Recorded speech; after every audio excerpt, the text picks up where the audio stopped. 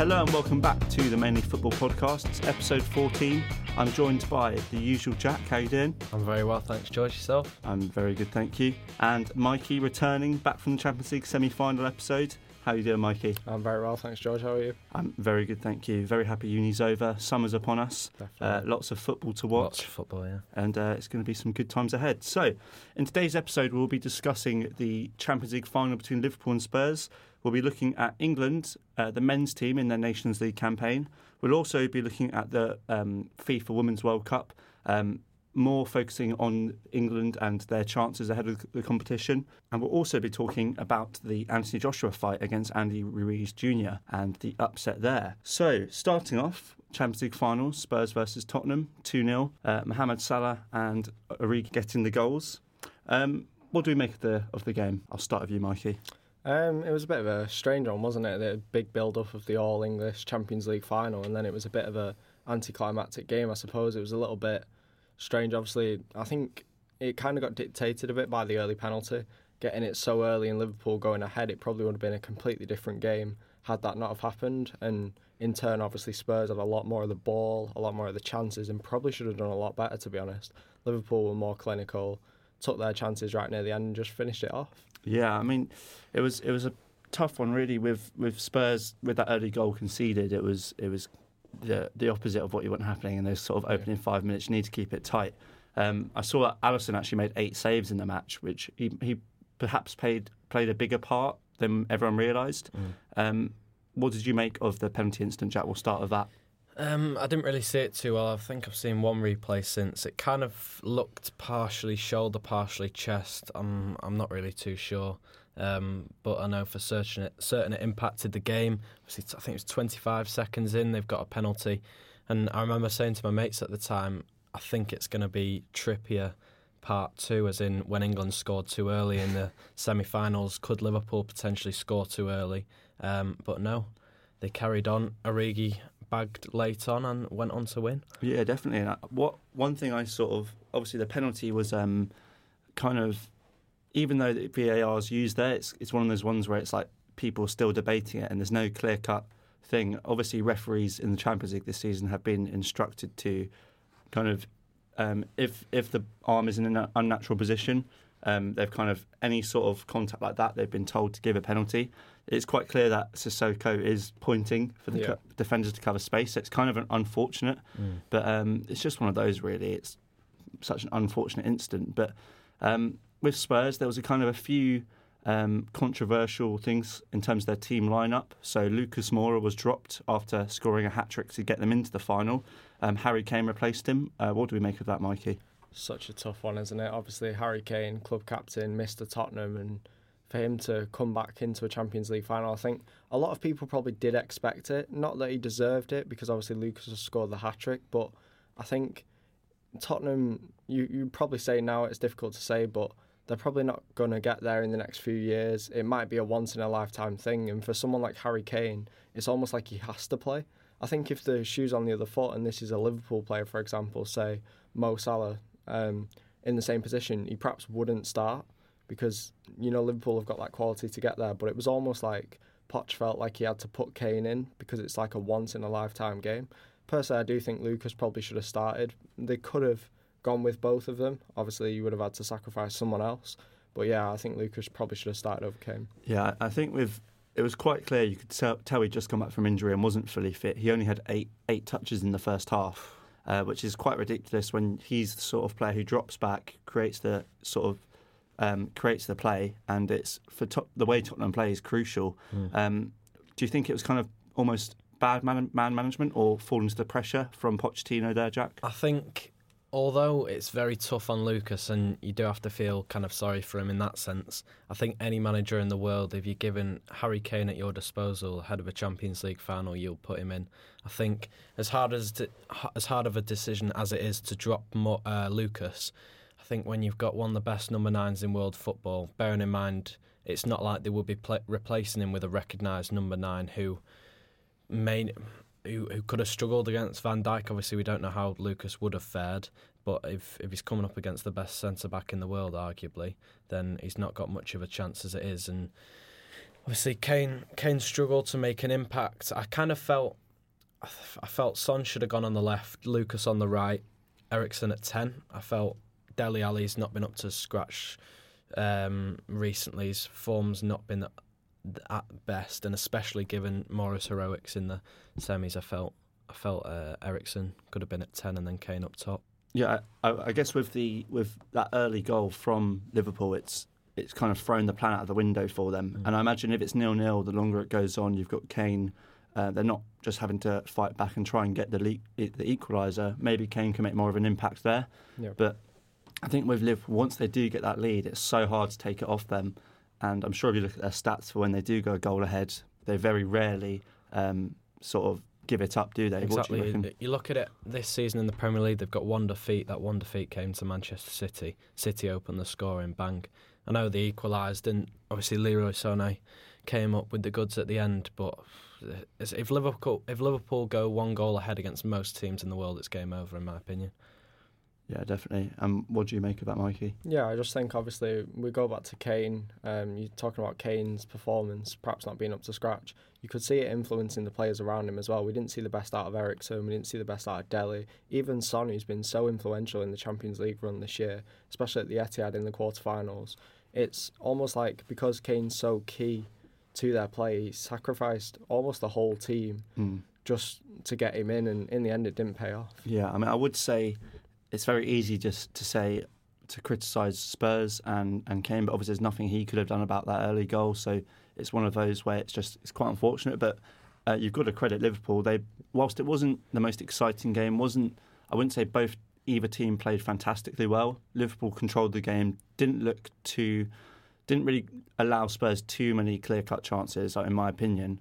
I mean, you look at the back four.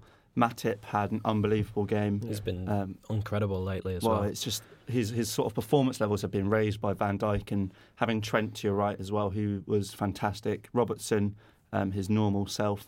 I think when their back four is playing that well, they're just unstoppable. Probably one really. of the best in the world, to be honest. If you look at their back four, obviously Alisson, even back five, including back Alisson. Five. So if you look at that, obviously that centre back position next to Van Dijk, they seem to tweak that. But obviously Joe Gomez has had some fitness problems. If you get him playing to his potential, like we've seen with Matip, even when Lovren's come in alongside Van Dijk, they're relatively decent. So if you get that back five playing well, there's not many better in world football.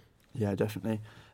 So that ends our Champions League chat. We'll move on to England and their impending Nation League semi-final. So they're playing the Netherlands this Thursday. Portugal playing Switzerland in the other tie, and the winners are playing in the final of the next game on Sunday. What do you make of England's chances? I'll start with you, Jack. I think the winner of this game will definitely go into will be the winner for definitely me. Go into the final. I know, very Michael Owen there, but I think whoever does win will be the winner. I see Netherlands have got a very strong squad. Obviously, they're without Van Dijk, but they've got Matthijs de Ligt at the back. Strong forward line as well. Solid midfield, playing football very well under Ronald Koeman, and exciting as well. I think England likewise playing some exciting football under Southgate. I think been unfortunate with a few injuries that have meant people have been out of the squad. It would have been nice to see the likes of Hudson-Odoi and Harry Winks fully fit, as I thought Winks was actually quite good in the Champions League final despite him coming back from injury. But yeah, I remember. I think we talked about this a long time ago, and I think I tipped England, and I'll stick with it. Yeah. Do you think Kane will be fit enough? And if he's not, who would you have to replace him? Well, obviously the like-for-like replacements, Callum Wilson. I don't know whether he'll go with. Well, I think the starting front three on paper would be Sterling, Sancho, Kane. I think Rashford's obviously an option. For me, I'd go Rashford on against the Netherlands, because I think one, Kane would struggle to deal with 2 games in 4 days, especially just coming back from an injury.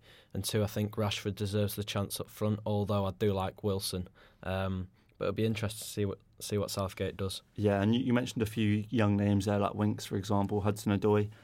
How, Mikey, in terms of the sort of seriousness of the competition, obviously every team wants to go and try and win it, but how much chance do you reckon you see Southgate giving youngsters in the first team?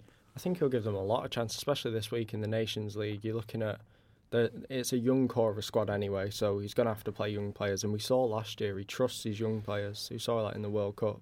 I think leading up to this, he's stuck by the same philosophy, young players and form, and I think he'll do the same again. Yeah, I think England, obviously, young core of a squad. I remember when the team came out, you looked at the replies, particularly when I think the 27 was announced originally. A lot of people kicking off over James Maddison and Aaron Wan-Bissaka not being in there.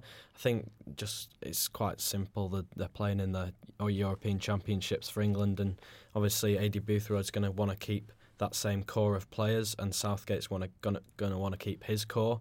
I don't really feel Lingard deserves to be in there on performances. I think if there wasn't an under 21 European Championships, Maddison would be in there over him. That's my opinion anyway. But I think, yeah, a lot of the core, Sancho, Declan Rice, they'll all get a lot of minutes, and they're potentially starters as well. Yeah, definitely. And you're going to add to that, Mikey? Yeah, I think the Nations League as itself is a massive win-win for England, because I don't know if you'd class it as a massive major tournament, but it's almost giving those young players tournament experience. You know, a year before the Euros, a big tournament, and you'd have to look at it. You'd probably say Southgate's more of a long-term planner towards them Euros rather than the Nations League.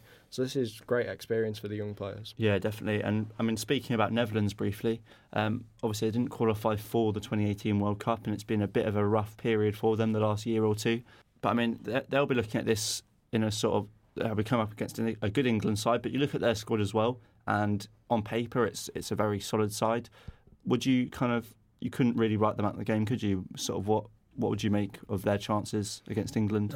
Obviously you can't. I think Memphis Depay will be particularly important. He's obviously been a talisman for Lyon this season, and in his role up front where he's been playing in France, he could cause some problems. I think without Van Dijk, I think they'll struggle. I'm not entirely sure if Van Dijk's in the squad or not. But if he isn't playing, they will struggle for me. I think England have just too much, not so much pace, but kind of energy and will at the moment with this young squad for the Netherlands, and I think that's what will get them over the line. Yeah, definitely. But that brings us on to the FIFA Women's World Cup. Kicking off this Friday with France versus South Korea. Obviously, we've talked about women's football a fair amount this season, and it's been very interesting especially sort of the Women's Premier League. But going into this World Cup, it was USA were the 2015 winners 4 years ago, and I was looking at some of the stats. It was over 750 million viewers for that final, and is expected to be more for this year. So, I mean, what do you make of the growing demand and popularity? I'll start with you, Mikey. I think it's massive. I think looking in now, it's quite easy to say that this will probably be the biggest Women's World Cup ever. The amount of media attention heading into it is just, we've never seen anything like this before. It's completely new. The quality of football is continuing to grow with you. You know, your Women's Champions League, it's growing all the time. You know, we're seeing stadiums getting sold out week in, week out, and the quality's a lot better. I think the hype around women's football at the moment is the biggest it's ever been, and it'll only keep growing as well. Yeah, and obviously you do media work for FC United women's team. Yeah. And would you say at that grassroots level, would you notice a difference maybe in crowds and sort of the engagement people are getting, the women's teams? Yeah, definitely, man. We've seen it this season. We've kept on growing in terms of attendances, and even just looking at, we had a Challenge Cup final the other week against Salford, obviously newly formed this year. There's a lot of attention around that, and we had over 400 people there, and it's like, you look at the Super League teams and the Women's Championship teams, and they're only getting around that number, if not a little bit more. So I think that's where it comes from. The grassroots level is really the base of it, and it just grows and grows and grows from there. Yeah, definitely. But we'll talk about England now and England's chances. So they played their most recent friendly against New Zealand. They lost 1-0 on home turf at the Amex, unfortunately. But I mean, they most recently beat Spain and Denmark, so all hope is not lost. But in the group stage, they've got Scotland, Argentina, and Japan. So, what do you make of their chances going into this World Cup? I think it's very high. I'd say Germany, Germany, France, the USA and England are the top 4 for me. I wouldn't look too much into the New Zealand defeat. I thought England were quite poor against Denmark. I know Phil Neville wasn't happy at all with his performance at half-time, a bit more so at the end. And then against New Zealand, the football was a lot better. We're just lacking an end product in front of goal. But yeah, we played some exciting stuff, and obviously it's not ideal to lose to New Zealand in the last preparation game. Japan will be a tough test, and so will Scotland. They've got one Manchester City player and another former, and two from Chelsea. I don't know if you've seen Erin Cuthbert's goal, long-range strike, and Caroline Weir with a screamer of a free kick as well last time for Scotland. So yeah, I think it'll be a tough game. Obviously, a bit of local rivalry there, but I wouldn't write Scotland off. But I really do see England doing well this tournament. Yeah, definitely. And in terms of key figures for the England team, who would you point out as the main sort of players who we need for us to progress? Well, I think beside the obvious ones, Karen Bardsley, Steph Houghton, the captain. I think it'll be interesting to see what Phil Neville does out wide. England kind of lack natural wingers. So Nikita Paris, the Women's Super League joint top scorer, I believe, who was at City, just gone to Lyon. She's playing on the right wing with Tony Duggan, who moved from City to Barcelona a couple of years back on the left. So they're both natural strikers playing on the wings. Be interesting to see how they do in that respect. I think Fran Kirby will be very influential, and particularly Kira Walsh at holding midfield. I think she's really come on the last couple of years. I think she's only 21 years old, and really proving to be one of the more mature figures in the side. So yeah, I think obviously Lucy Bronze, who is in my eyes one of the world's best female footballers. I think she's more of an obvious figure to take centre stage, but hopefully, yeah, there'll be a lot of standouts to talk about. Yeah. So you mentioned quite a few of the young players there. Players like Fran Kirby she's one of the few who was in the 2015 World Cup squad. I mean, similarly to the men's team, there's a lot of these younger players coming in, sort of fresh, high energy level players. But what do you make of that, Mikey? Yeah, I think it's great to see. Obviously, Phil Neville's been similar to Southgate, as you say. He's brought in a lot of young players, and I think looking at someone like Nikita Paris, I'm a big fan of Georgia Stanway. Yeah, she's come through at Man City this year. I think she's really come on a lot, and I think you look at someone like Jordan Nobbs at Arsenal, who's had a knee injury, so she's out of this World Cup. It's a big chance for Stanway to stand up and really take her chance. But I think in terms of the young players, it's great. It's great to see the young players, but I think England's core really builds from experience. You've got Steph Houghton, the captain, Lucy Bronze, as Jack mentioned, Jill Scott. These are key players, and they'll play a big part for England. Yeah, definitely. And before we move on to a couple of other questions about the World Cup, where do you both see the women's team finishing this season? I want your early prediction. I'll start with you, Jack. I think we can win it. I think third place last time. Obviously, really unfortunate in the semi-final with the Laura Bassett own goal in the latter stages. There's no reason why we can't go all the way. We've got, obviously, clearly got the talent. The European elite team in Lyon, they've obviously been picking up a couple of our players, Lucy Bronze, Nikita Paris, Isabel Christiansen, who's out through injury. But yeah, there's no reason at all why we can't go all the way this year. And what about you, Mikey? Same again, all the way. I think, obviously, the big teller for me was the She Believes Cup a few months ago. Yeah. And they had to play some of the best teams in the world there, and they ended up winning that. They drew with the USA, who they've typically not had a great record against. They beat Japan quite convincingly, and Japan are in their group, and obviously they held Brazil as well. So I think it's a big chance for England, this. It's a big tournament, and I think using that experience of the She Believes Cup and everything that they've put into it under Phil Neville, I think they can go all the way. Yeah, definitely. I mean, in terms of other teams in the competition, do you see any dark horses, anyone who could cause an upset? Japan. So there's a lot of hype around Japan, but me personally, I think obviously they're in England's group. We've got a tough group as it is, and obviously England dealt with them well a few months ago. So if there is going to be a dark horse, I'd go Japan, but honestly, I'm confident with England. Personally, I'd go, although I really do rate Japan, I'd put England as group winners, and then I'd put my dark horses as Scotland.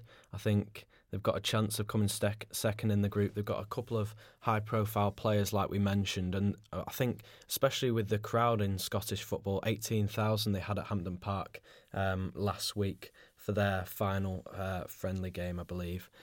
So the Scottish fans will definitely be behind them as well, like the English, and hopefully, we can get some great British teams doing well. Yeah, definitely. You look at that England-Scotland game, and it's because obviously with World Cups, it's the group stage. It's one loss, and it's kind of you're in a bad position already, and that's the sort of scary bit of it. And that Scotland game coming as England's opening game, it's going to be a tough one. But I mean, hopefully they can get the victory in it. I think these are the kind of games that the team need, to be honest. Like those kind of games, go straight into it. You're up against the rival straight away. It'll be good for them. It'll be a good test. Like you mentioned there, with just coming back to your point about the She Believes Cup, I think that's really important as well. I think with getting that feel of a trophy success, really important in building that winning mentality. Yeah. I think if you watched the Lionesses documentary last night, I know you did, it was kind of a lot of what the players were saying were about how Phil Neville's changed their mentality in terms of they talk about winning a lot more. Yeah. They're obsessive about winning, and I think having that mentality and that determination, that drive to go all the way will really help them this year. Yeah, definitely. And just before we move on to our sport and focus this week, I just wanted to touch on, because we're talking about all these young players in both the men and women's team, and it's kind of not really been going too noticed until sort of recent times, and it's the potential for England to become kind of a great footballing nation for the men and women is kind of really coming to fruition now, I'd say. And I mean, if you look at, if England can go and win the Nations League and then the women's team go and win the World Cup, it's going to be some bright times ahead, certainly.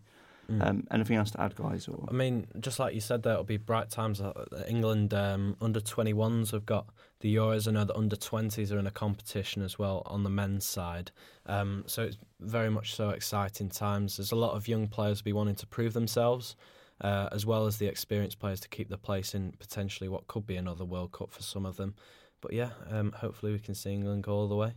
So that brings us on to Saturday night/Sunday morning's heavyweight title fight between Anthony Joshua and Andy Ruiz. Obviously, a big upset, I'm sure you've already heard. Andy Ruiz Jr. becoming the heavyweight champion. He knocked down AJ 4 times, whilst AJ knocked him down once. AJ got knocked down twice in the 3rd round and twice in the 7th round, and then the referee called it off and ended the game prematurely. But what do we make of the fight? I'll start with you, Jack. Well, I didn't watch it, so and yet to see the highlights. Obviously, the result is it's remarkable, really. Ruiz isn't someone who you'd particularly associate with beating Joshua. His physique has been looked down upon somewhat on social media, but it's also shows that anyone can achieve anything if you put your mind to it. I think he's only had one defeat before this. Obviously, Joshua came into it undefeated, and he's just kind of, I think, there didn't seem to be much media coverage of the fight, in my opinion. On social media, there wasn't too much. I wasn't too aware of the fight before it happened. Yeah. And I think maybe that worked in Ruiz's favour slightly. I might be wrong media coverage wise, but I feel because it was less high profile as such, maybe the media, or maybe he didn't have to deal with much media scrutiny and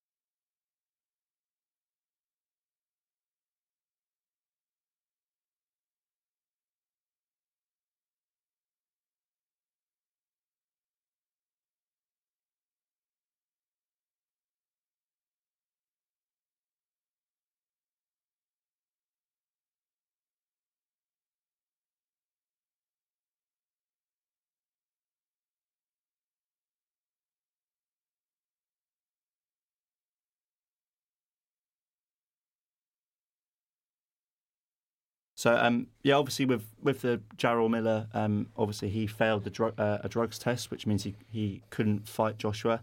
And then I think maybe it's partially down to that because I don't know if you know the story. So Andy Ruiz Jr. actually contacted Eddie Hearn on Instagram, basically saying, "Let me fight him, I will win." Pretty much, that's how I'd summarise it.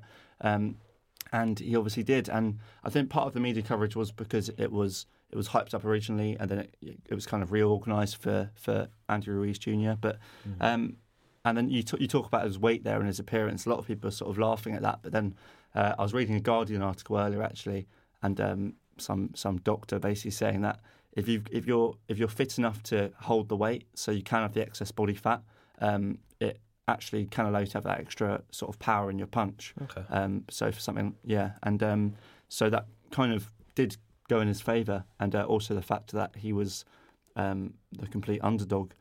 What did you make of the occasion, Mikey? You have to say, obviously, it was a big occasion. Madison Square Garden, it's like this big fight, but I think, as we're alluding to here, Ruiz very much did go under the radar. I think everyone's just tipping AJ, first fight outside of the UK, just to go over and take his name, everything that he's built up onto a continental stage, and it's just not really worked out. Obviously, I think perhaps it was more of the occasion for him with how big it was, obviously going over to the States and having to do the fight. But in terms of an actual boxing match, he's completely outclassed. Definitely. So nevertheless, it's been a great year for boxing overall, with this sort of upset, and then we've seen Tyson Fury come back from his sort of troubles and overcoming challenges and actually winning his big fight as well. So looking forward to this sort of upcoming fights and seeing how AJ can come back basically. But that brings us to almost the end of the episode. We're going to bring back a feature which we've been a bit lazy with recently, the social post of the week. It's not because we're not too funny, but we've just had exams and stuff. So, Jack, we'll start with you. What's your social post? Well, my head tells me I want to go with Registerbility's end of his career on Twitter as the... I haven't seen that. Have you never seen Registerbility? I've seen loads of people retweet stuff before. Yeah, he's finally lived his... He says, lived it, loved it, farewell to the beautiful game. It's his farewell on Twitter. But I'm going to go with Anthony Joshua's post from, I think, a couple of months back, and he says, about to break the curse, #June the 1st. Can you guess who it's with? Drake. And it's happened again. Yeah. Well, no one's going to be getting photos of Drake anymore. That's been said. What about you, Mikey? I've got to go with, there's an account, I don't know if you've seen it, that's come up on Twitter a lot called Footy Limbs. Yes. Yes, that's such a good account. It's obviously showing... just limbs in football. I really hope it's the video that I've just seen. Yeah, so basically, obviously, a lot of the limbs are quite good, 9 out of 10, 10 out of 10. Quite good. Well, there's a post from, I don't know if it was a big talking point at the time when City played Schalke. Oh, not this. I've seen this. For the first goal. And the limbs rating is 0 out of 10. To be fair, it was 20 seconds after the goal went in. They stuck their fans on. It was a great post. Well, yeah, City and there's a lot of posts like that. City and Liverpool fans digging at each other for their support. But I'll go for my post about Liverpool, about their team bus, their celebration bus. Someone got the number plate and looked up on the .gov.uk website to see if it was registered, and it turns out the Liverpool the Liverpool celebration bus is untaxed. So they're basically saying it's classic Scousers. That's not me, that's them. Wow. Not me, I swear. Blow. But that brings us to the end of episode 14. We hope to be back next week. And it's been a pleasure, guys. Thank you very much. I know it's been a bit of a shorter one. Jack's in a bit of a rush. He's off to a football match tonight, aren't you, Jack? Indeed. And always dedicated, though, to get here on time before anyone else. Just about. Anyway, thank you very much for listening, guys. See you soon, Mikey. Yeah, thank you very much for having me on again. Thank you very much, Jack. My pleasure. And we'll see you next time. Thank you very much. Goodbye.